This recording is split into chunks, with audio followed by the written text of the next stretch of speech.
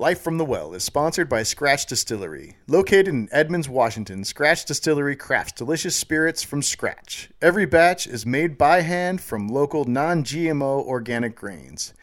Head on over to Edmonds and taste the natural, delicious flavors for yourself. If you have an itch for a cocktail, go scratch it.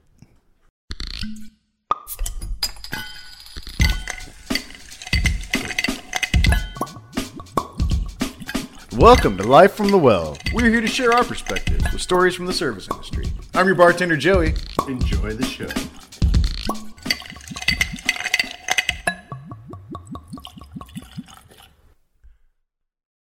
This episode from Life from the Well is served handcrafted by Barfly Mixology Gear, a line of essential tools for mixologists. Life from the Well. And coming to us from Sacramento, California for a second time, my good friend Kendall Lund. Kendall, welcome back to the show. How you doing today? I'm doing really good, man. Thanks for joining us. Kendall's agreed to come back on, and he's been working his ass off through COVID, and I know a lot of people out there aren't and are kind of curious, at least in our industry. You know, there's a lot of people in the restaurant industry that are unemployed right now, and we're all just kind of waiting to see what happens with our industry or what it's going to look like in the future for us. And so I like to have you come on and talk to us a little bit about some of your experiences working through COVID. And I mean, there's a lot of ups and downs. You know, since I've come back to work, I'm working at a couple different jobs, and it's definitely not at all anything like it used to be.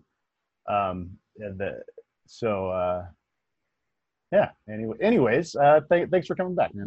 Yeah. It's good to sort of reflect.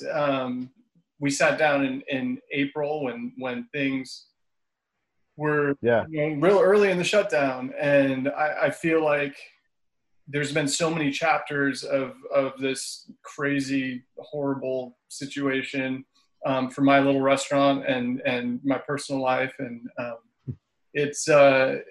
While I was thinking about what I might talk about today, it was really important for me to sort of keep in perspective that gratitude piece, right? Like it's a dark time. There's no way around it. The reality of especially fine dining, which is where I've spent all of my career essentially, it doesn't really fit in what the world needs and what the world is able to experience right now, right? Like fine dining in many ways is about that personal touch and that care that you're able to wrap your arms around exactly what an individual wants. And, right now it just doesn't seem to make sense.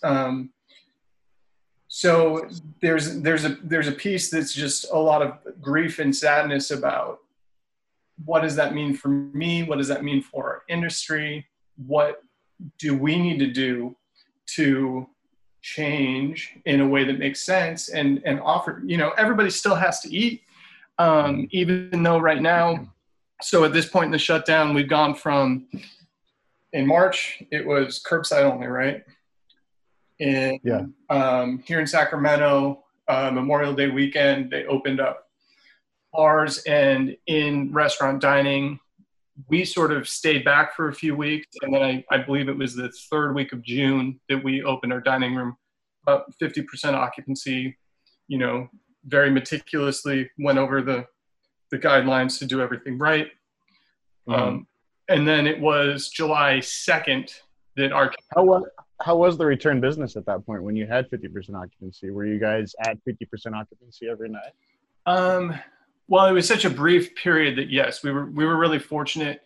We were doing Wednesday through Sunday, and then a little bit Tuesday through Saturday, and for the most part, on the weekends we could turn the room pretty much twice, and then on the weekdays we were turning the room once.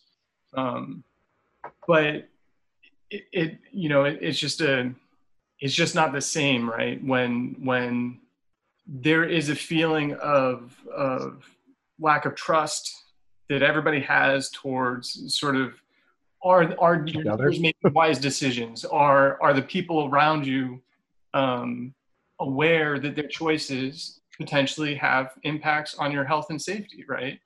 And well, that's one of the big things about that we've really been trying to convey. And honestly, like when I was talking to my dad, um, conservative as he is and right leaning, when we were talking about the mask issue, that was the thing that we told him. It was like, you're not wearing a mask for yourself. You're wearing it for everyone else around you. right. You know, what you're keeping this stuff in, and you're also giving them the security of knowing that you're not going to sneeze on them or cough on them or spread your germs as much. You know, it's not necessarily for you. It's for others. It's supposed to. It comes from a different place in your heart. I think, you know, it's not a selfish thing to wear a mask. It's something that's very like caring, I think.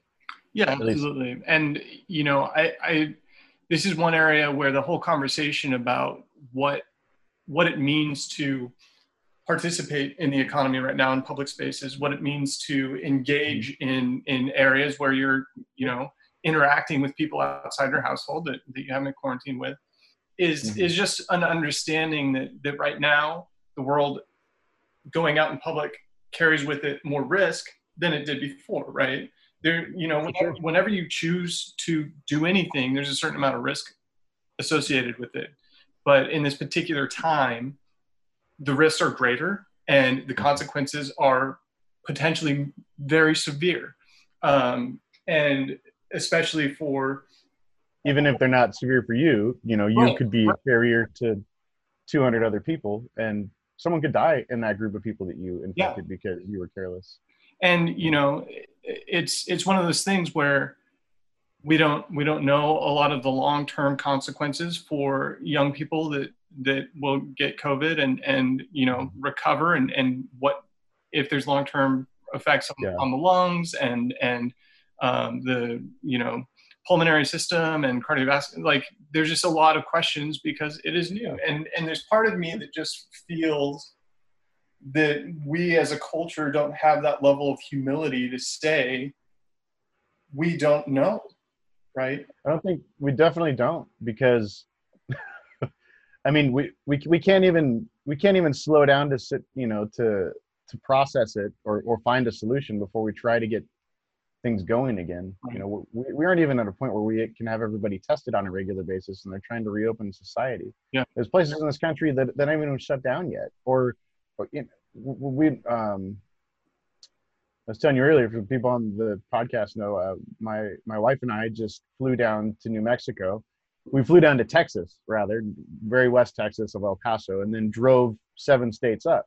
And so we got a really close-up view of how 7 states, at least, you know, in the motels, gas stations, and you know, kind of the everyday Joe Q public people are dealing with this in these different states. And, you know, there's some places that are doing it really well, and there were some that we were shocked.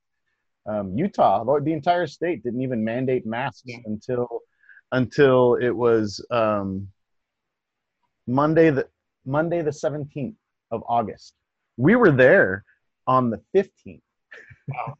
And there were signs everywhere telling everybody that they were going to be required to wear masks on Monday, starting Monday. And all these people were just kind of walking around. Some people were already wearing them, you know, mostly young people from what I saw. It seems that young people are taking this more seriously than the older people. But it's definitely, you know, it's weird to me because we all have TV, we all have computers, we can see how, you know, this affected the entire world. Yet now people are so self-involved that they only think it's America, and they think that it's that because it's America we can do it different. And it's like, you guys, look, there's just about every other country in the world has handled this better than us, and even the ones that haven't. Like, we can look at the ones that have. Just look at Canada, you know, look at how they're reacting to the problem. You know, it's masks, it's social distancing, it's you know, space and time, and not reopening bars right away, not reopening schools right away, getting this shit under control before we. Right. Well, so that being in California, that's one area where I have felt the most helpless and sort of just uncertain about what needs to happen right now. So because We need to stop having Sturgis rallies where people gather by the thousands with no mask. And now they're having, now that is causing outbreaks around the country because all these people gathered in the middle of the country and now they're spreading it all over the country. So there's this huge resurgence of COVID, because of Sturgis. It's like, get your head out of your ass and stop doing this kind of shit. Yeah.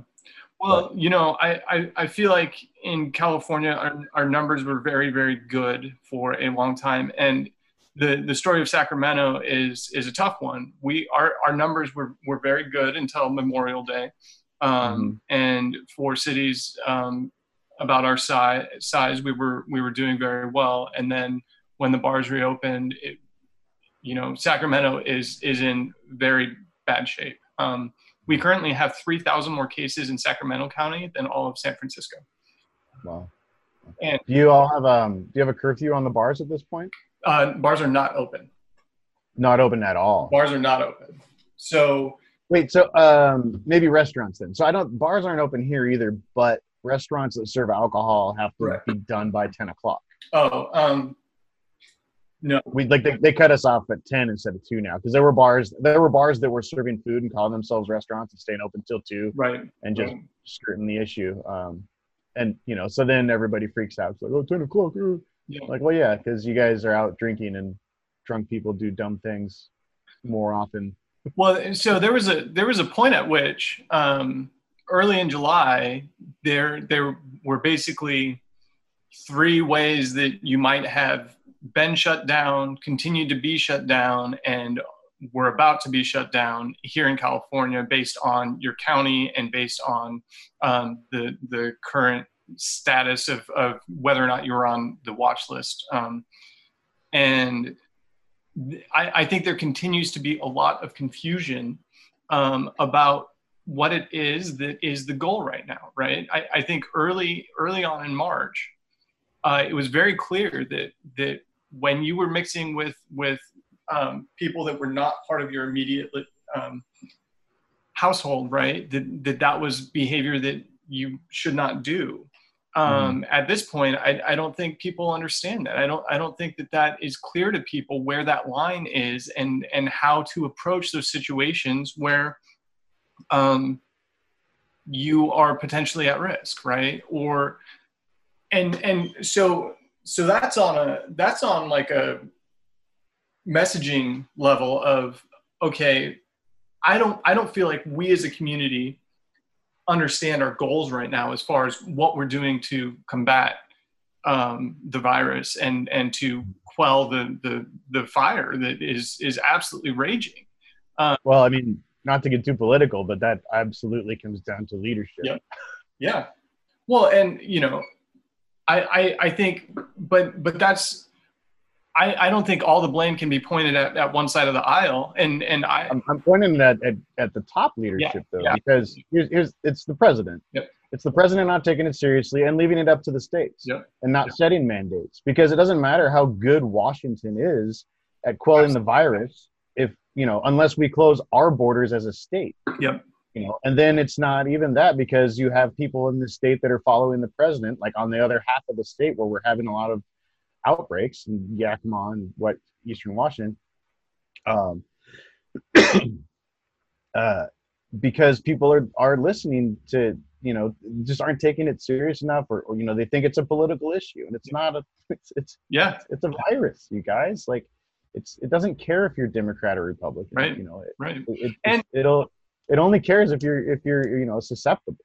And the other part of that conversation is that, the way to beat a virus is to only have it meet dead ends, right? So if everybody right now that was infected did not infect another human being, then it goes away. And it dies. Yeah. You have to stop the spread. Yep. That is an achievable thing, but we as a society have chosen to say it's too difficult. It's too hard to do it. Well, here's a good question for you, Kendall. So we closed schools early because of COVID. Yeah. Since then, we haven't made any progress. But now we're very eager to get back to school. And it's like, so you close school to get the kids away from the disease, but now because other countries have done better than us, that people feel like there's pressure to get kids back to school, so our education system doesn't fall farther behind. I but I just don't understand, like, if you're valuing human life enough to end the school year early, what causes you to start it early? Well, and that's, Instead of exercising that same caution. What happened to our caution? right, right. Well, my father wanted to visit my oldest brother for my oldest brother, who's Mormon, was ordained a bishop of the church recently. And so my father wanted to travel and be at the ordination. And we had a whole conversation about, like, well, why would you travel this was in July. Why would you travel in July when the cases are far more widespread? When, if this were March, there's no way that you would get on a plane, right? And the world has only gotten more, risky. There's more risk in you taking that trip now than there was back in March. I had very strong feelings, and my father ended up choosing not to go. And, for the thing for me is that, like, look, the problem is not really understanding what that risk is, right? My father has health conditions, and his age are both contributing factors, so that in the event that he got the virus, it would be potentially very, very bad. But that's not necessarily the case. Like, but we just don't have enough information to know if the choices that we're making are good choices, right? What sort of risk are people exposing themselves to? Yeah, because you can't compare this disease to anything else, which is something I feel like people are trying to do also, right? They're like, oh, well, the flu is this, or this is this, or this, but it is not any of those things. Like, that's like comparing the flu to the cold, or to cancer, or something. Like, it's its own strain, right? Yeah. It's running its own. The other thing acting its own. is that, we still lose tens of thousands of people to the flu every year, but we have immunities that are built up because we've got years and years of exposure. Yeah. We got generational exposure. And we have treatments to address the symptoms. And that comes from a history of understanding the thing, right? That because we as human beings have dealt with the flu, we have tools to do something about it. But this is brand new, and we don't know what tools are going to be effective. We don't have a very good understanding of what else we can do other than stay away from each other right now. Like, that's the only effective tool that we have. You know what I've heard, actually, just the COVID preparation that we've been doing as a species, I guess, has brought the flu numbers down so far this year, like, by a large percentage. And I should look up the exact numbers, but I think, like, average, because people are masking up more, that it's just like the flu isn't spreading as much as it normally does. People aren't sneezing in each other's faces or coughing, or coughing on a handrail in the bus, and 10 other people walk past that handrail. That's that all is down. So there is a little bit of a silver lining, I guess. So as far as from a hospitality perspective, as far as, like, what this means for our industry and what this means for how we interact with our guests, it's hard right now. Look, when my philosophy about management is that when I have a problem that I'm trying to solve, I look at it like, I am successful if in 1 week or a month I'm facing a different problem, right? Like, whatever it is that is causing either my guests to be frustrated, or my staff to be frustrated, or me to be frustrated, if I can put systems in place and address those issues and then move on, right? That you actually feel like you're dealing with a different problem, that we can, as a team, say, this isn't working. What are we going to do to change it? and that's my role. Well, I feel like in this particular time, all of it is just compounding and compounding and compounding, where I feel like I'm under more stress in my professional life than I've ever been, right? I feel like I'm under a very high degree of stress, almost the most stress in my personal life, bar none. And to understand that the owner of the business also is under more stress and more uncertainty. So all of those decisions come with so much greater weight.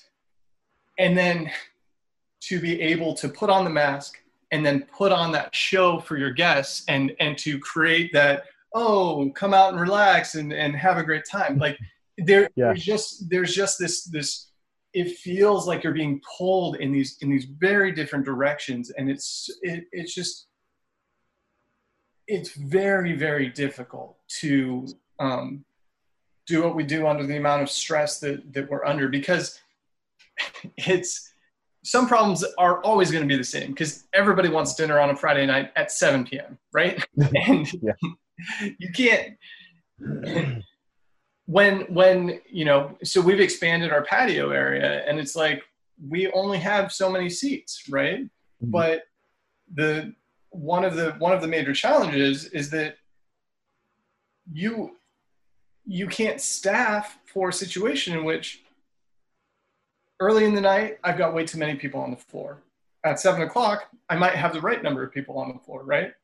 Mm-hmm. But what do we do on a Tuesday, where given the current situation, it is a wild mystery what sort of numbers are going to walk through our door. It is just unreal, like how uncertain that piece is, right? So I feel right now that, number one, my decisions that I make regarding staffing, regarding all of the ordering that I do, any amount of expense that we incur carries so much more weight, right? Because you feel like it is going to make or break us.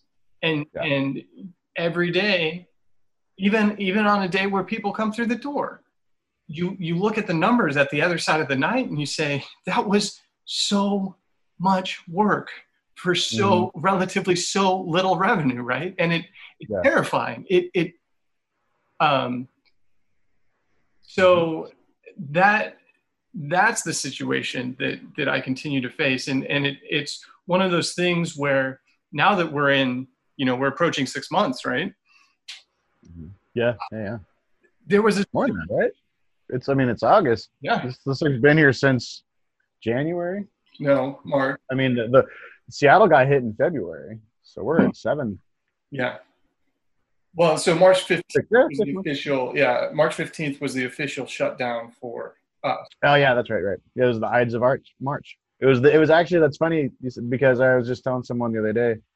They're asking when the last time I ate in a restaurant was.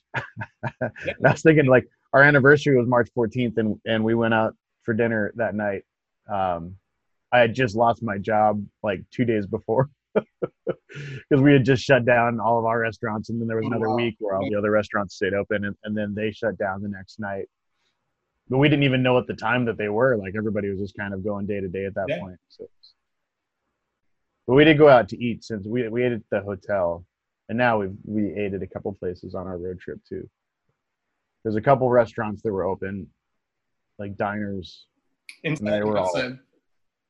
What's that? Outdoor dining or indoor or both? Oh yeah, it's like Denny's, man. Denny's is running at 50% occupancy. So some of them, like, they were only doing, like, there was a Sherry's in Utah, I think, that was only doing to go. There was like a Brown Bear Diner or Black Bear Diner that was just every other table. That was in Utah, because I remember like half the people there didn't even have masks on yet. We're just like, what are you doing? Like, holy crap. Yeah. We kept our masks on. We sat at our table, all the staff did, it was just, like I said, it was mostly the people that go to diners, the older crowd, that were just kind of walking around. Yeah. But yeah, I feel like now is just, it's really hard to continue running restaurants like the way they were run before. It just doesn't seem sustainable, right? Yeah, and I think that especially for those of us that are put our big dumb faces in front of the public day in and day out, like there are those guests that you're able to be a little more real with, right? And when they ask you, oh, how's your day, you're a lot more honest and sort of forthcoming than than those guests that, like, it's not necessarily lying, but it's that sense of like, yeah, I'm not. They're being polite. They don't really care. I'm not. I'm not gonna say, hey, yeah, no, this is like literally one of the worst months of my entire life. Like, yeah, that's it's funny because I've had that at the pizza place I work at. People come up and they're like, "Oh, it's so good, you guys are open again. We're so happy to have you back. How you doing?" I'm like, "Fucking horrible." Yeah, yeah. It's like, thanks for not tipping. It's like, thanks for tipping $1 on 30. Like, but I don't even want to get it to tips because I was actually discussing. Like, no, but it does bring up just an interesting dynamic about where we stand in relation to the general public as far as, because when you started saying that, I've got these stories, but I'm not going to sit here and just rain down my frustrations about the general public, because it's my role. It's my role to be that person that's like, no, I'm there for you. But right now, that whole shift of like, that guest as an individual actually can't save this business. It's one of those things where, well, that's like, them giving you a big tip. That doesn't make you rich. Yep. You want to see them again, but like a big tip from one guest it's a compliment, and that's it. Yeah. For the most part, it doesn't solve any problems. Well, but you have these dynamics of like, you want to be kind, and you want to be open-hearted, and you want to be generous, but it feels like you're getting kicked in the stomach so many times. And it's not necessarily like, I don't hold any ill will towards any of my guests that want to come in and have a good time. But again, that tension of like every choice that I'm making right now is that much more stressful, right? So we've expanded our patio area and we have more seating outside. Well, since we expanded that, we've seen record-breaking heat, 112-degree day here in Sacramento, which has led to the worst fire season that I've ever seen in California. And so we've had these days where we can't even operate outside because the air is hazardous, right? So it is just, there's an immense amount of like, the nightmare just gets longer and more intense, and it's like, I can't make this shit up. This is really happening. And I don't know what we're gonna do. I don't know that there's another side of this. It's like when we're getting ready, and it is more work for less money all around right now. Like, absolutely. I'm working harder than I have in years, and I'm making about a quarter of what I used to make, maybe. And a quarter. There's part of me that's like, as much as I wake up every day and tell myself this is temporary, well, I mean, so you're not somebody who's bringing people in and calling people off. I'm the one that has to say, oh, who's going to go home tonight? When it's like, I have people on the staff that their unemployment got all messed up, and they're pursuing certain, like, I know that everybody in Washington had to recertify because of fraud. Well, it looks like potentially this particular person on my staff, there's been fraud from the get-go, and they haven't seen a penny yet. And it's heartbreaking being like, I want my staff to know they can come in and make some money and go home and feel good. Nobody at the end of the day right now goes home and feels good because it just feels like either there's too much at once to get the job done right, or nobody comes through the door and everybody's upset. Everybody's just frustrated because there's not enough people to serve, or there's too many servers on the floor, so nobody's making enough money. Like, these are normal restaurant feelings, right? Everybody has had that night where you're on the floor and you're serving and you're like, oh, I only had like, 5 tables tonight. Why was I even here? But now, again, all of those choices that we make feel like the life and the death of this business, right? They feel like these choices are make and break choices. And ultimately, because there's no other side of this as far as we can see, right? Especially so to go from not until we can test and then have some sort of vaccine. Like, I don't feel like there's another side of this. We're not even treating it yet. It's just, we're in isolation phase still that we haven't been able to manage. Yeah. Like you were saying, I have not eaten out once. I've done curbside pickup, maybe, a handful of times during the shutdown. Yeah. I've been very, very selective about the types of things that I've done during the shutdown. One thing I should say, sorry to interrupt you, just on this. I've noticed that, and what I've tried to do at least is when we do the curbside pickup, we try to call a pizza place across the street or somewhere locally owned and nearby that we can walk to, or somewhere that we know we're like giving like someone in our neighborhood a little pump. And I feel like one of my jobs is in downtown Seattle, in the heart of where I used to work. And the other one of my jobs is in Edmonds, in a little residential neighborhood. And the Edmonds residential neighborhood job is busy my entire shift. And I think that's a big thing. Is just a lot of people are sticking to the neighborhoods right now and kind of doing that just for what they have. That you typically know the people in your hometown, right? That own the restaurants. And well, I imagine the downtown areas, nobody's in those office buildings, right? No, yeah, you're really only pulling business from the condo buildings. So like I said before, the only people downtown right now are the wealthy and the ultra poor, and so you're just hoping that they come out of their high-rise condos to get some fancy pizza. Yeah. Because nobody else is downtown right now. Everybody's just sticking around in their neighborhoods, going to the local spot. It's a little bit of a few steps back as far as like our industry goes, but there are still areas where restaurants are banging, it's just a matter of, I think, their adaptability to the times and just trying to find a way to not so much do what they did, but just make a profit still. My friend Brian is one of those guys where he changed his model a little bit. He changed his restaurant from table service to counter service. Yeah. And he has a big outdoor patio, fortunately, that is great this time of year. Yeah. In Washington. But Washington, we have 3 months of patio weather. And the rest of the year you got to wear your rain gear if you want to sit out there. Right.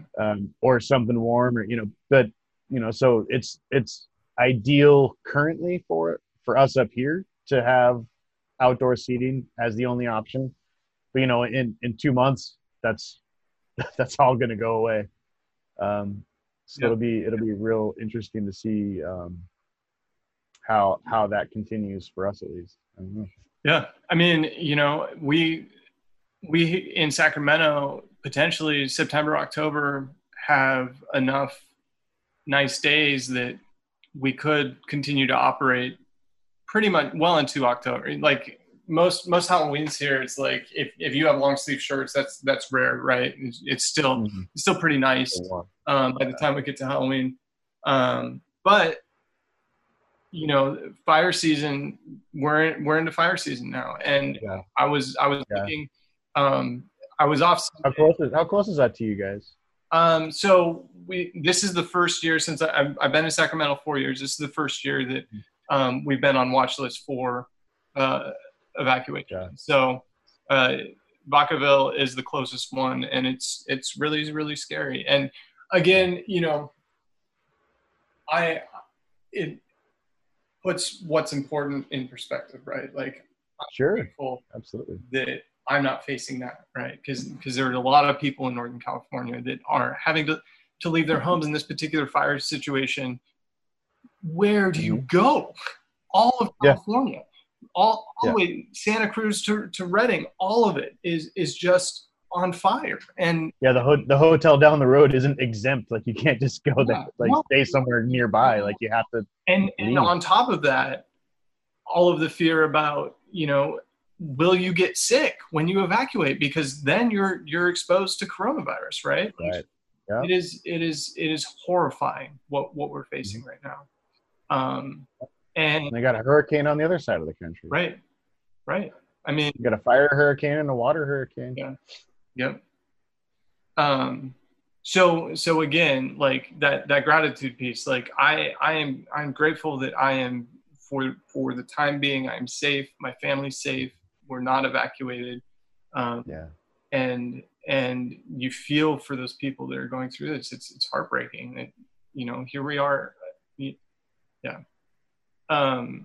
But what that means for operating a restaurant that can only serve outside, I mean, so last Wednesday and Thursday, the ash was just falling so heavily, you could see it. It was almost like snow on all your cars, right? And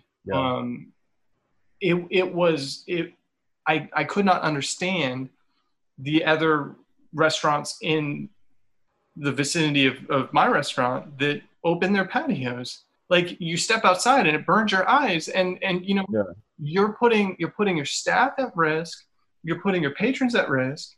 Like, it's very clear that the air is not healthy to breathe. And I understand people need to eat, but they don't need to be in danger when they do that. Like, there's no, like, so we made the choice that we weren't going to serve outside, and we offered curbside, and we continue to try to operate. But again, it puts us in a situation where there is mass confusion about, oh, can I eat at your restaurant? Yes and no, right? Like, we have food for you. Yes, you just can't eat it here. We get a lot of people like that at the pizza place that want to come in because we're only doing outdoor seating. We have four tables out on the sidewalk in Seattle, and the indoors is closed. And everybody that comes inside to even go to the bathroom has to get their temperature taken and answer a series of questions. And then, where was I going with that? I don't even know where I was going with that. Well, just the confusion about what people can and cannot. Oh yeah. So I mean, you get people walking up all the time. They're like, "Can we go inside?" Because it's funny because we're open during the daytime, and we finally got some umbrellas out there. We've had to adapt absolutely since we've been doing this, because the first couple of weeks we would just put the tables out there, and from 10 a.m. to about 2 or 3, there's just direct sunlight. Right. And I mean, it's not that hot in Seattle, but we did have some 80-degree days, and we were sitting in direct sunlight on the sidewalk in front of a window. Like, it's an extra 10 degrees or so. You're just sweating, so people wouldn't want to eat there. If it sprinkles a little bit, then nobody wants to sit there. Can we come inside? I'm like, sorry, you can't come inside. Yeah. Like, everybody here is. And then inside, you got to stay 6 feet away from each other, and everybody's wearing masks. And we do hourly sanitizations. Walk around with our D33 spray bottle and bleach the shit out of all of our clothes. I think at that restaurant, I think at most restaurants now, it's just gloves all the time. Every single person is just always wearing gloves. Yeah, it looks like a hospital cafeteria. Yeah. It's masks and gloves like all the way down the line. Well, so trip, man. I mean, I think I've sort of hit on a lot of the ways in which those tensions about the amount of stress that we're under makes it harder to do what we do. But I guess one question I have for you is, like, what have you seen maybe in your professional life, but also in your personal life that gives you hope right now? Like, what are the things what is the ray of sunshine that what's my spin on it? So I think it's just okay. I can do this. I think I think our industry has kind of been it's just been like duct tape on cracks for a long time, anyways. You know, there's a lot of foundational fractures, I guess, as far as you know, emotional temperament and how that's rewarded. The the whole tipping culture, I've been a benefactor of, but at the same time, I have a big problem with. I think just because as long as you're tipped, you're kind of always looked down upon. Right. Yeah. Um, no matter how much you make, you know, it's always something. It's all you're always kind of relying on the generosity of strangers, which is good and bad, right?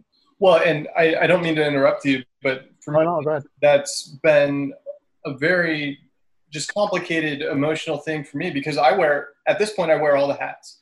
Mm-hmm. So, I come in the morning, I do my ordering, I do all my manager stuff, and then it comes to dinner service, I'm wearing the blacks and I got my apron on again. And it's like going back in time and it does feel like, there are those guests that know me because they're regulars and they know that I'm a manager. And then there's also just those people that have no idea. And that's a very strange dynamic, right? Of being like, yeah,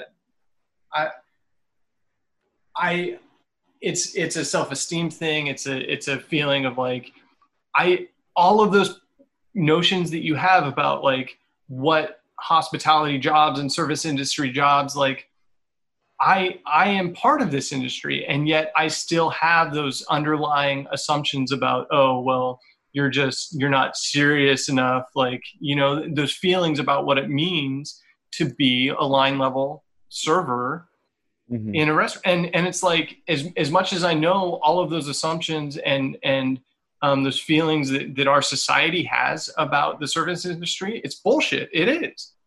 Mm-hmm. But I see even people in the service industry.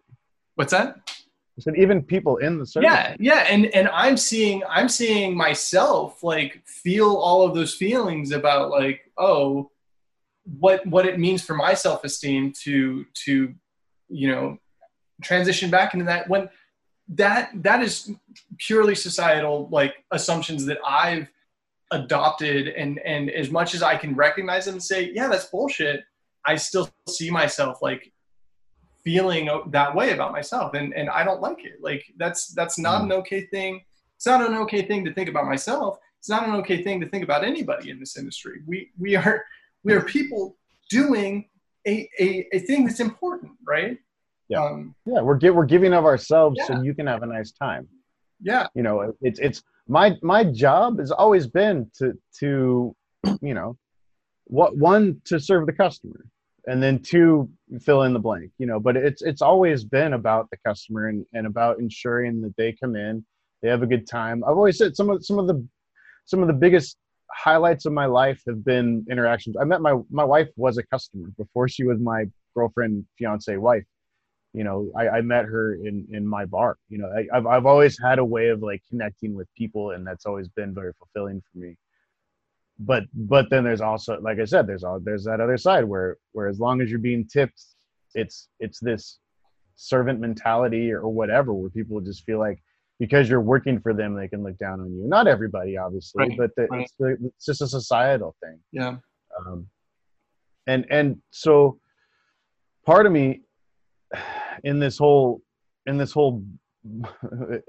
implosion of our industry kind of hopes that maybe we can rewrite our future a little bit. Someone like me who's been in this industry 20 years and I feel like maybe I'm worth more than minimum wage to my boss. Yeah. How many times, I can't tell you how many times over the years I've worked in different restaurants, and ever since they started including credit card tips on your paycheck, and the management ownership started becoming aware of how much the servers and bartenders make, there's been this level of jealousy or anger or whatever. But I feel like at every restaurant I've had you know, someone from that level since this happened, you know, so maybe 4 different restaurants I've worked at, 5 different restaurants over the years, where someone comes to me and says, you know, you make more money than you deserve. Yep. Yeah. In one way or another. And you're just like, that's not how that's not yeah, that's first of all, you shouldn't be looking at my paycheck, you know, and if you want to try to make the money I make, then come do my job and see if you can make the same as me. You know, I make you know, I especially when it's tips, man. Like I'm not, you can't steal that. That's what people give you that.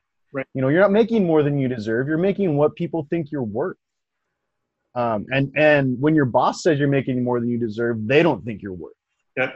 But your customers think you're worth. Yep. And so then that makes you angry at your boss because they're a piece of shit or whatever, you know, it's just hard. And so, but I mean, look, I have worked for, you know, people that are vindictive and small and ego driven, and, you know, every industry has that sort of set. Our industry has a lot, right, of people that don't understand. Our industry rewards that kind of person to a certain extent. Well, so I mean, to a certain level. On one level, our industry sort of holds this idea that if you're good, then you'll excel, right? That's one of the reasons that that's one of the promises when you get in there. Right. Yeah, right. If you're good, you can do something, right? That's why I've been a bartender so long, is because if you're a good bartender, there's really no limit to the amount of money you can make. Right. You know, right. And it really isn't. Like, you have to be willing to move and live in places where there's more people or higher traffic.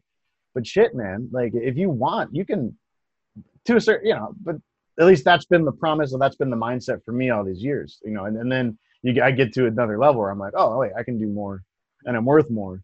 Yeah. And, you know, when I'm honest about, you know, what my skill set is and where my strengths are, like, look, I have excelled in this industry because there's a certain sense of like, I'm going to put my head down and I'm going to get the job done, and I'm going to be an anchor, you know, like I know that there's certain areas where like I've been good at this job just because I have that ability to power through when everything's falling apart. Like one of my biggest roles is just to make people feel like we're gonna get through this, and that's you know, that's like it's rare in an industry where, you know, a lot of times people they're pushed to an edge, right? But well, I mean that's like our industry in general. I mean we kind of to be good at what we do, to be good at restaurants, working in restaurants, you kind of have to thrive in that chaos, and be able to find your sanity, that battlefield mentality almost, where things are going wrong all around you. You know, and you know, then you make your decisions on how you react to those moments. You know, you keep going strong, or do you become that anchor? And that's actually one of the things I love about the service industry, is because you really get to see people's personalities on those nights. You know, when everybody is pushed to the limits and someone's over in the corner crying, and you got like quiet Bobby over there who's now like giving orders and directing everyone and like being that silent backbone. You're like, whoa, what the hell, Bobby? Who knew? And now he's the guy that's like the most valuable person in the restaurant, because like now he's the one that like can kind of give a little bit of zen in that chaos, or well, and that's, you know, at least for his corner and his crew. Yeah. And that's one of the things I miss the most about this particular time, is that like that sense of camaraderie, it just, we are fighting enemies on all fronts. Right. And I can't, back in June when we had indoor dining at 50% occupancy and bars were open in Sacramento, you know, that there were a couple guys from the kitchen that were like, hey, let's grab a beer. Like we wrapped up at a decent hour, and like as much as I would love that, and as much as I fucking need that for my sanity, like now's not the time. Like you know what you do with that is you don't go grab a beer, you just bring a 6-pack to work. Right. And then you tell them, you say, hey guys, don't leave at the end of the shift. We're gonna go sit on the trunks of our cars individually, and we're each gonna have these beers, and you know, we'll have a beer, and then we'll drive. I get a 6-pack of Rainier or Yingling or whatever. Yeah. What do you guys have in California? What's your shitty beer down there? Our shitty beer. VR? It's not like we've got our Lone Star. I don't know what our cheap go-to is. The kitchen. Yeah, you're not a big beer drinker these days What's anymore, right? You've shifted off of beer, huh? No. I drink a lot of beer, but my go Yeah, to is Lagunitas, just their IPA. fair enough. Yeah. Hey, quick shout out because I had a beer the other. I'm not drinking a ton of beer these days, but I had Silver City made a strawberry vanilla IPA. It was wacky. It was like Fruit Loop beer, and it was delicious. Nice.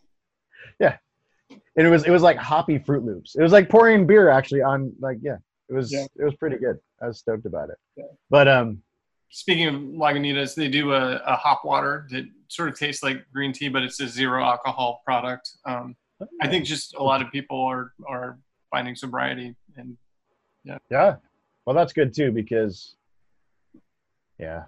I mean, no, I have been very. Look, man, the depression is real. Like everybody has lots of reasons to be depressed right now, and there's always a reason. It's all about your focus and your intention though, right? I mean, if you want to be depressed or you're comfortable being depressed, I don't know, people don't even want to be depressed. But there definitely is a way out of it, Yeah. But alcohol is a depressant. There's no question about that. That is true. If you don't want to be depressed, don't drink alcohol because it'll help you get there a lot quicker. Yeah. So, but the other thing, for me, I have come to this place. I mean, in my 20s, I would drink because I wanted the wheels to come off. Like I wanted that feeling of like, the chaos was fun. What's going to happen, right? And that's why alcohol was fun, Yeah. And it gave you limitless potential. Absolutely. It's like that Bradley Cooper movie. Yeah. But at this point in my life, when it's not, unless it's a social situation, like I just don't care. Like it's not. Well, here's the thing that I've kind of done with my perspective on things. I'll give you a little backstory and then I'll bring it back around. I promise it'll make sense. So when I was painting, I quit bartending for a while and I worked construction and I became a painter and I did that for several years. And then 2008 hit and all the job sites shut down. And so I went back to bartending. So I was like, well, I hated this all along. I might as well just go back to what I love. But one of the things that really, no offense to any painters out there, one of the things that got me out of painting was I looked at all of the painters that have been doing it for a long time. and they looked rough. Yeah. Rough. Like the guys in their 50s looked like they were in their 70s. The guys in their 30s looked like they were in their 50s. It's a rough job, and you inhale a lot of fumes. There's a lot of dust, and there's also a lot of alcoholism circling that industry. A lot of people, 'cause it's one of the lower paid trades, and so people are less valued, and so they just tend to feel shittier about themselves, I think. But with that perspective, I'd like to take that perspective on the industry. And one of the things that helped me be like, oh man, I don't want to do this because I want to have longevity. I want to live a healthier life. Being healthy has always been really, really important to me. Whether I have been or not, it's always been like something that I've strived after, or longed for. And so then I look at now with that mindset, I take that mindset of looking at the painters, at people who, at alcoholics, right? Or people who drink, not even alcoholics, but people who casually drink comfortably, don't have a problem about it, but they drink, multiple times a week. They like to crush a Bud Light here and there, and then you look at that person in 20 years, versus someone who doesn't do that in 20 years. From me, I'm 39 years old. So, 59. What am I going to look like at 59 if I continue the patterns I'm doing now versus if I don't? Am I going to be healthy, happy? Am I going to be flexible? Are my joints going to be, where I want them to be? Am I going to have less in my gut so my back doesn't hurt? I have more mobility. that's important to me. You know, I want to be able to use my body for as long as I possibly can. And so I want to be intentional with how I treat it, you know. And so that's one of those things where I've really been trying to be aware of my alcohol intake, because I see myself and how my body reacts. If I'm drinking a drink every day, my metabolism slowed. I don't sleep as well. Yeah. I start getting a gut, like it right in the stomach. It goes straight there. You know, so then you got to cut it out, and then, you know, cut it out to a couple days a week, and then you start feeling kind of those benefits, or just give yourself that, you know, month break every once in a while, just to kind of detox your system. And I feel like every time I take a month off and I detox, I feel better and better, and then I feel like I'm able to like kind of rewrite my habits anyways, because it's so easy to just fall in that routine, especially now during COVID. Right. You know, that was one of, I don't know if you guys know this, but I'm a bartender and I have a podcast about bartending. So I have a liquor cabinet. How's that going, by the way?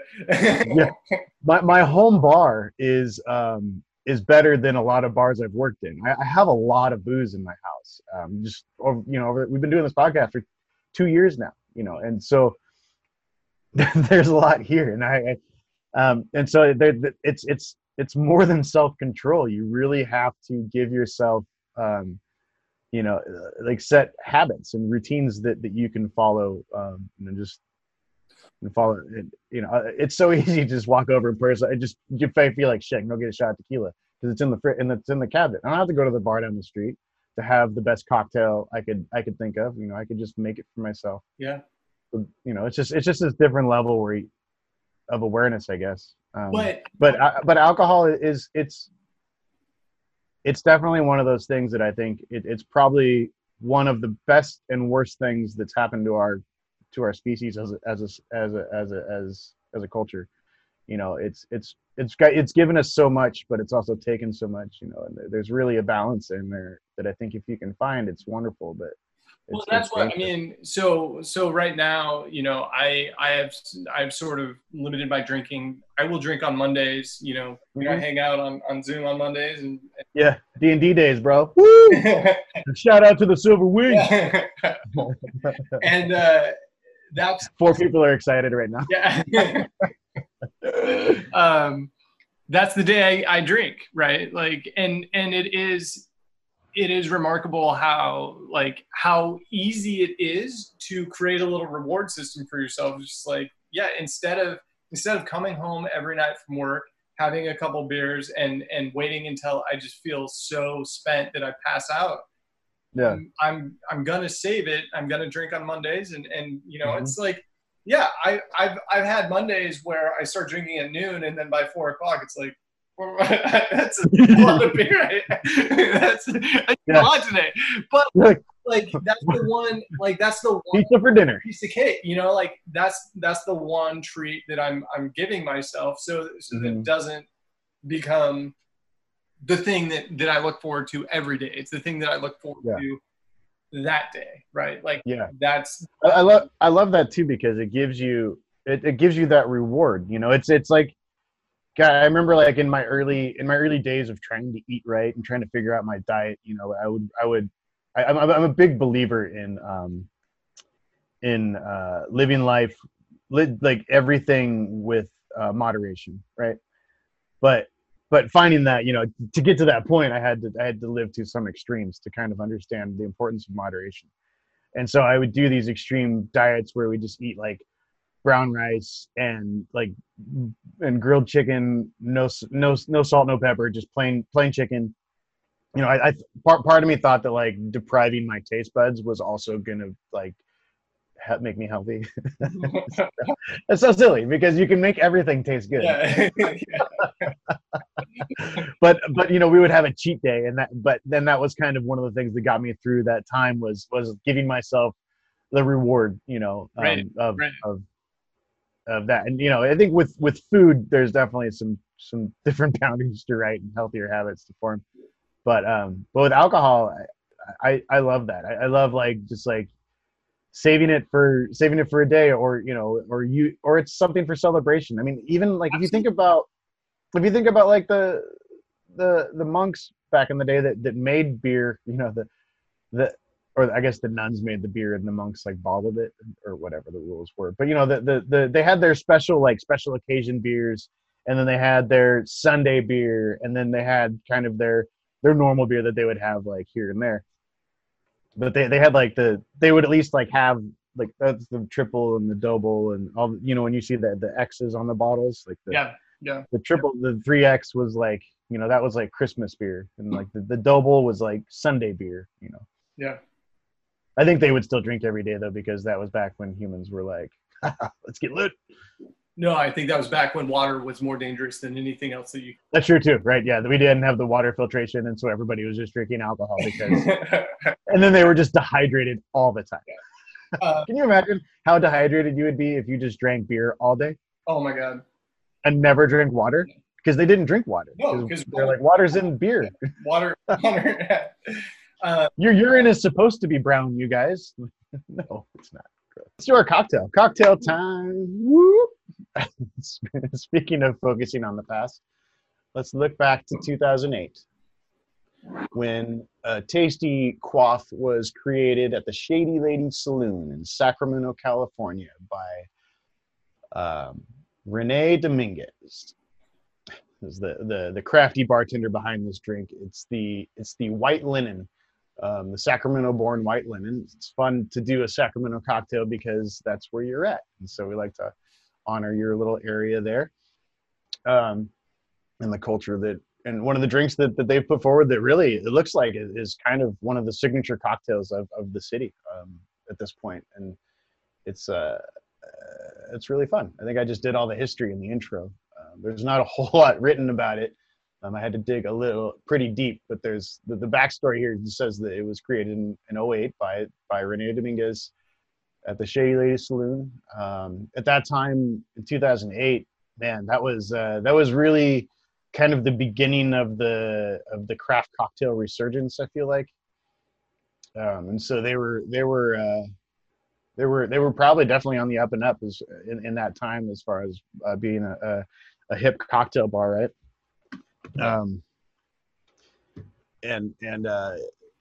Yeah, it's a really nice drink. So Kendall likes wine, and so we went with something to be topped with wine. This one in some of the recipes it calls for soda. I'll actually get to the recipe here. Let me say.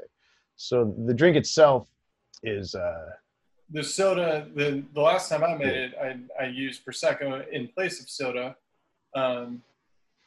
and one of the nice things about bubbles, right, is that it gives everything that sense of like this is a celebration. This is what, you know. It elevates everything to that level of just a little more excitement. That's the reason I'm drinking these bubbles today. It's a celebration. Bubbles are always like a celebratory. I mean, we talked about that early on about the pop of the cork is just kind of like it's not what you're supposed to do, but it also signifies the beginning of the party, right? The recipe here, it says officially 5 to 6 cucumber slices, a half ounce of lime juice, 1.5 ounces of gin, preferably, I believe, a cucumber leaning gin, so Hendrick's or something in that style. There are others that use cucumber too that you can find, especially locally here. There's one in Seattle called Ebb and Flow that would be probably amazing with it because it's really got a good cucumber taste. And then a 1/2 ounce elderflower liqueur, so your Saint Germain, unless someone, I think, whatever. There's probably like smaller boutique elderflower liqueurs at this point, but everybody just knows the Saint Germain to be the king of that. And then you top. So you shake all that up, or honestly, you could probably just you just shake it because you got the fruit juice and the cucumbers are on a model, right? And then you pour that over fresh ice, and then top with your Prosecco. Yep. Or your soda water if you want to lower the alcohol content. But I feel like whenever you see a drink that has soda water added to it, that's a really good opportunity to add some sort of sparkling wine. I think initially that's what they even used because sparkling wine was the only thing that gave you that effervescent aspect to a cocktail, like because those existed before we had the ability to carbonate water. I think yeast fermentation was around before carbonation. Yeah. Um, That's an and interesting so question. I wonder, so do you know, like in the history of like other soda applications, like I guess a Collins, would that generally be topped with? Collins, I think at that time they had the spritzer, and so Gotcha. Yeah. it was because Collins mix is essentially just carbonated sweet and sour mix. Mm. If I remember, I would work in bars that actually had a Collins mix on the soda gun, and then so you back when people ordered Collins all the time, or no, actually what we did is we had sweet and sour on the soda gun, and you would double press for the Collins. So you press the soda and the Collins button at the same time, or the soda and the sour button. Yeah, but that was back when sweet and sour was acceptable out of a concentrate bag, and I don't feel like that's a thing anymore. We have higher standards these days. I don't want high fructose corn syrup in my. We can make changes for the better. Like the world, things do change. Yeah, yeah, we've evolved. Yeah.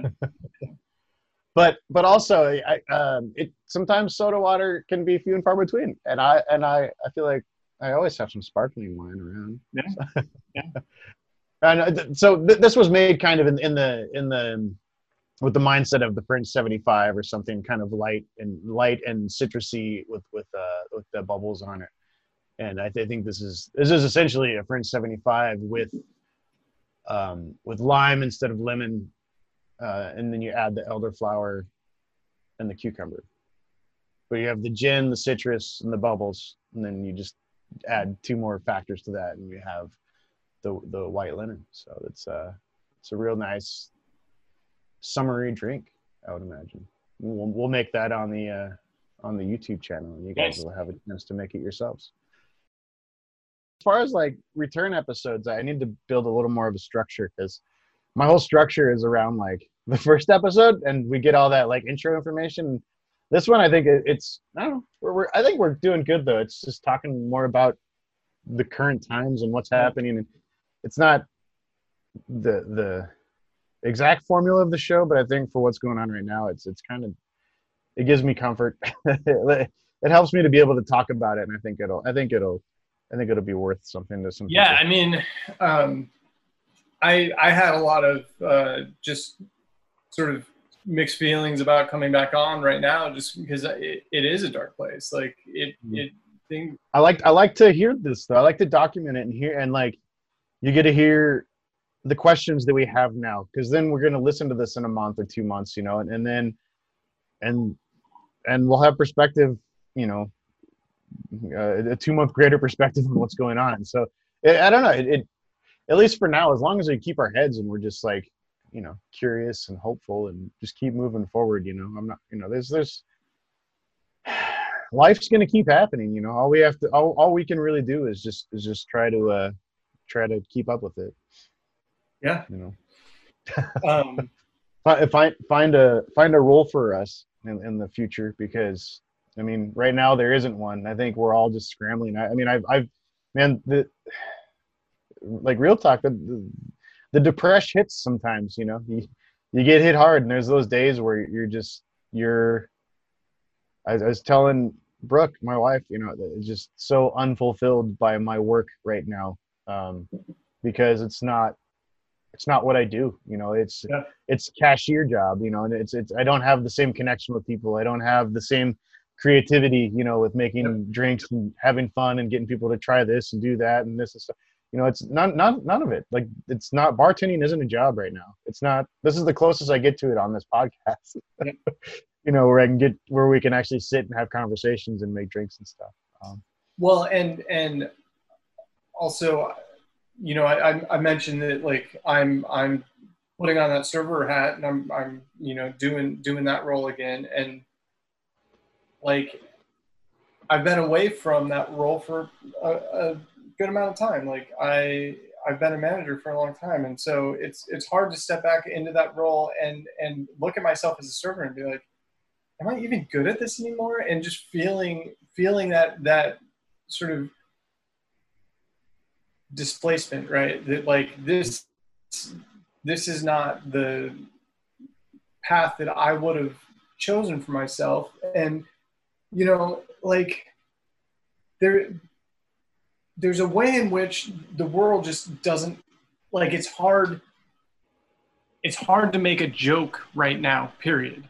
And you know, full stop. Like I don't know how to be in a jovial sort of state of mind, where I'm not it takes kind of a fucked up sense of humor. Right. but it's possible. Yeah. But especially with your guests that are sitting in your section, right? Like making a joke with somebody that you don't know in today's world feels like stepping on a landmine, right? Like, yeah, man. There was like a situation. I made a joke. Yeah. Absolutely.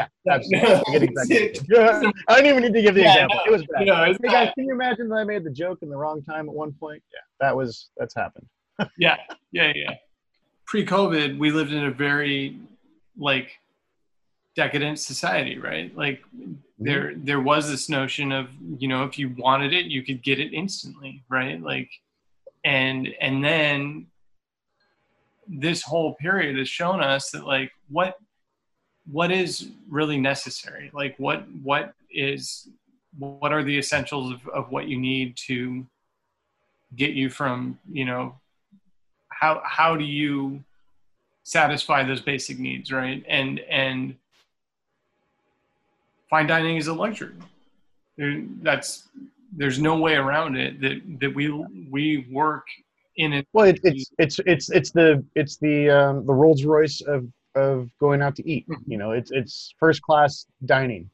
Yep. You know, that it's the nicest way you could have dinner, honestly. You know, you're getting treated the best. You're having the best food made for you in the best way with the best wine pairings. You know, it's definitely first class. You know, and so first class but that's the thing though, is like first class hasn't gone away. There's just less people flying first class right now. You know? So there's still a need for it, but I think it's also one of those things that it's probably going to become more expensive to go out and eat fine dining. You know, it's not going to, because right now that's the thing, is it's on the spendier end of going out to eat, but it's affordable for just about everybody.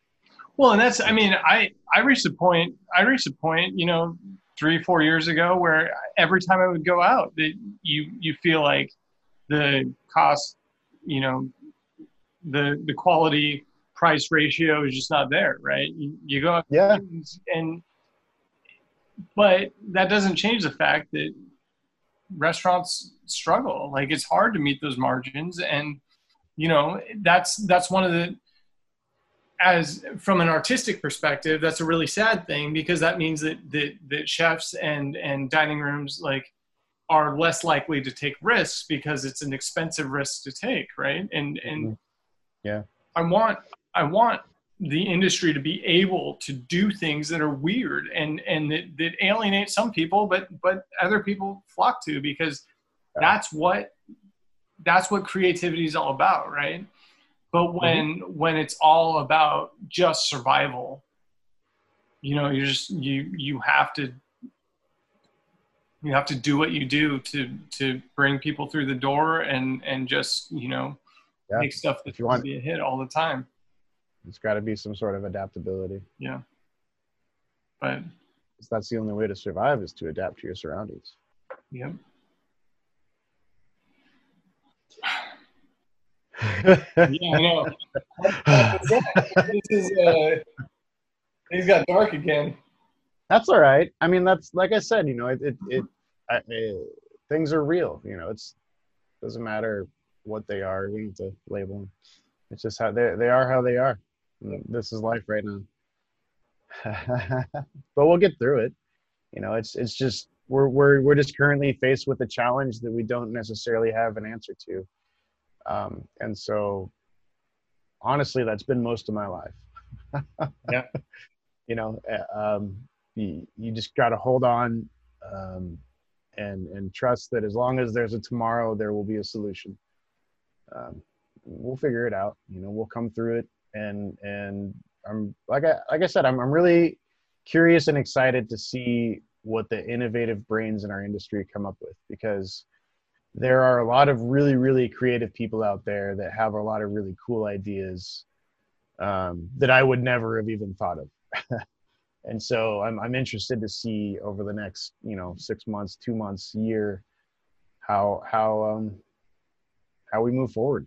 It's not going to be, and it has to be forward. It can't be backward. We can't just expect to go back to the way things were before, because that's just not how the world is anymore.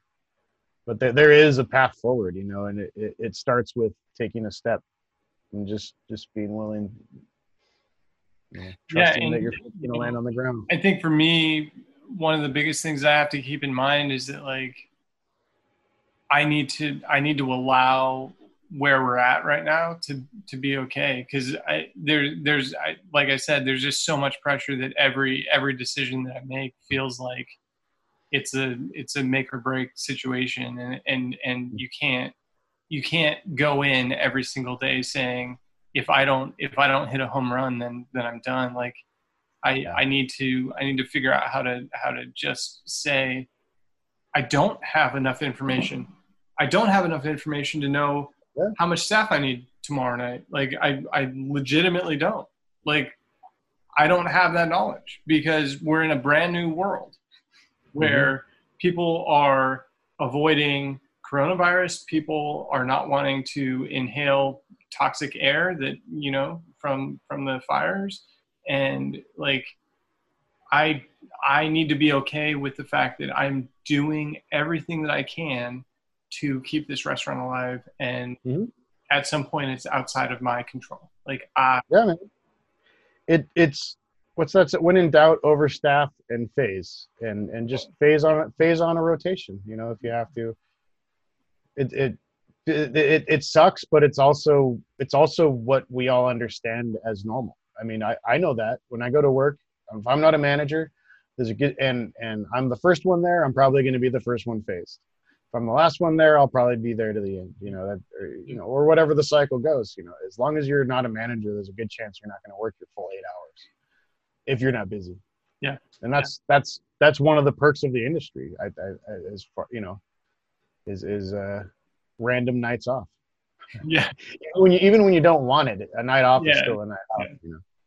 I mean, that other question of, like, what else would I do? It's like, yeah, well, and that's all about self-evaluation, I think, an unbiased self-evaluation. So if you can look at yourself, if you can, or have someone help you, look at yourself like as an employee, and then you look at all your skills and then transfer those and just write them on paper instead of writing good with customers. You're good with people. Yeah. And just self-starter, hard worker, innovate, creative thinker, get all these things on paper, and then you can start translating that into your resume. Once you think of something else that might be interesting, it's all about selling yourself. We're very much a sales industry, and so we need to learn how we can sell ourselves better too, I think. Yeah. Because that just makes the industry better too. People have more faith in themselves, and they ask for, or they hold themselves to a higher value. Then they stop accepting minimum wage, and we were able to raise our wages. Yep. So who knows, man? I think through the fire and the ashes, the phoenix will be born. In the hardest times of our life, whenever we're challenged the most as humans, it seems to be when we come up with our greatest solutions, and our most life-altering decisions are made in these times. And so that's, I just want to be on the right side of that. I want to make the right choices for myself and for the future of things in this time, because I know that the opportunity is there for something great to happen. Yeah. Currently, because we're capable as humans of great things, of great accomplishments, and so sometimes we just need to hold ourselves to a higher standard, and then we'll meet it without even knowing it. I don't know if that's helpful, but well, and I think right now is a time to take stock of what we actually have, right? The things that we're grateful for, and figure out, We're also seeing who how to cares. let go of things that don't make sense anymore. Yeah.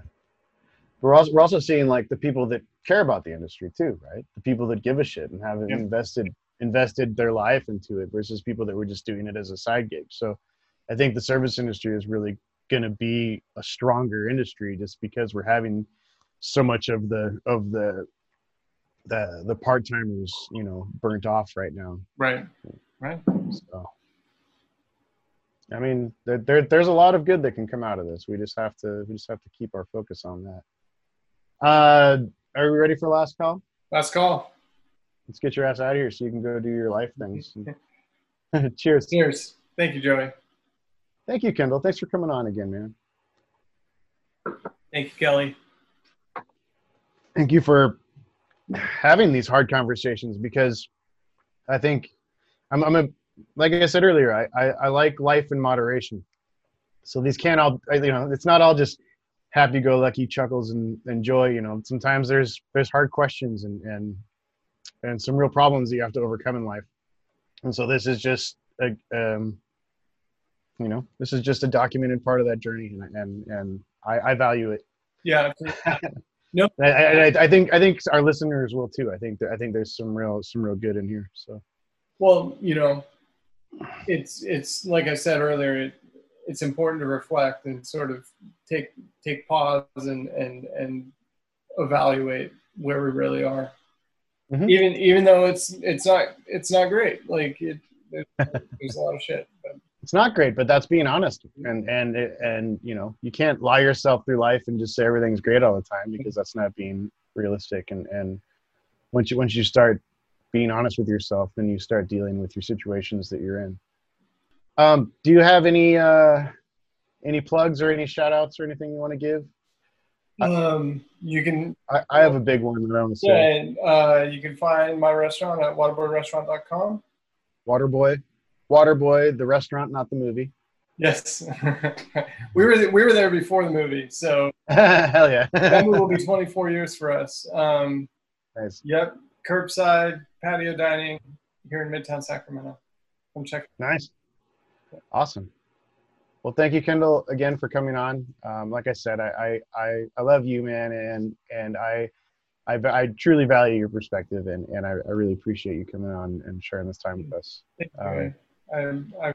I think this means a lot, and as hard as this conversation has been, in thinking about how do I be honest about the stress that I feel, and sort of still have a forward facing sort of we're gonna make it, but we got to a place where we could actually talk about the real shit, right? And that's important. Absolutely. Thank you, Joy. Absolutely. Thank you, Kendall. All right. Thank you, Kelly, for the den mother, I should say. Thanks to the den mother for being her usual badass self and keeping us on track. Thank you to all the listeners out there. We love you guys. Thank you to Brian. Thank you to Peter. And our thank you to our sponsors. It's Barfly Mixology Products and Scratch Spirits.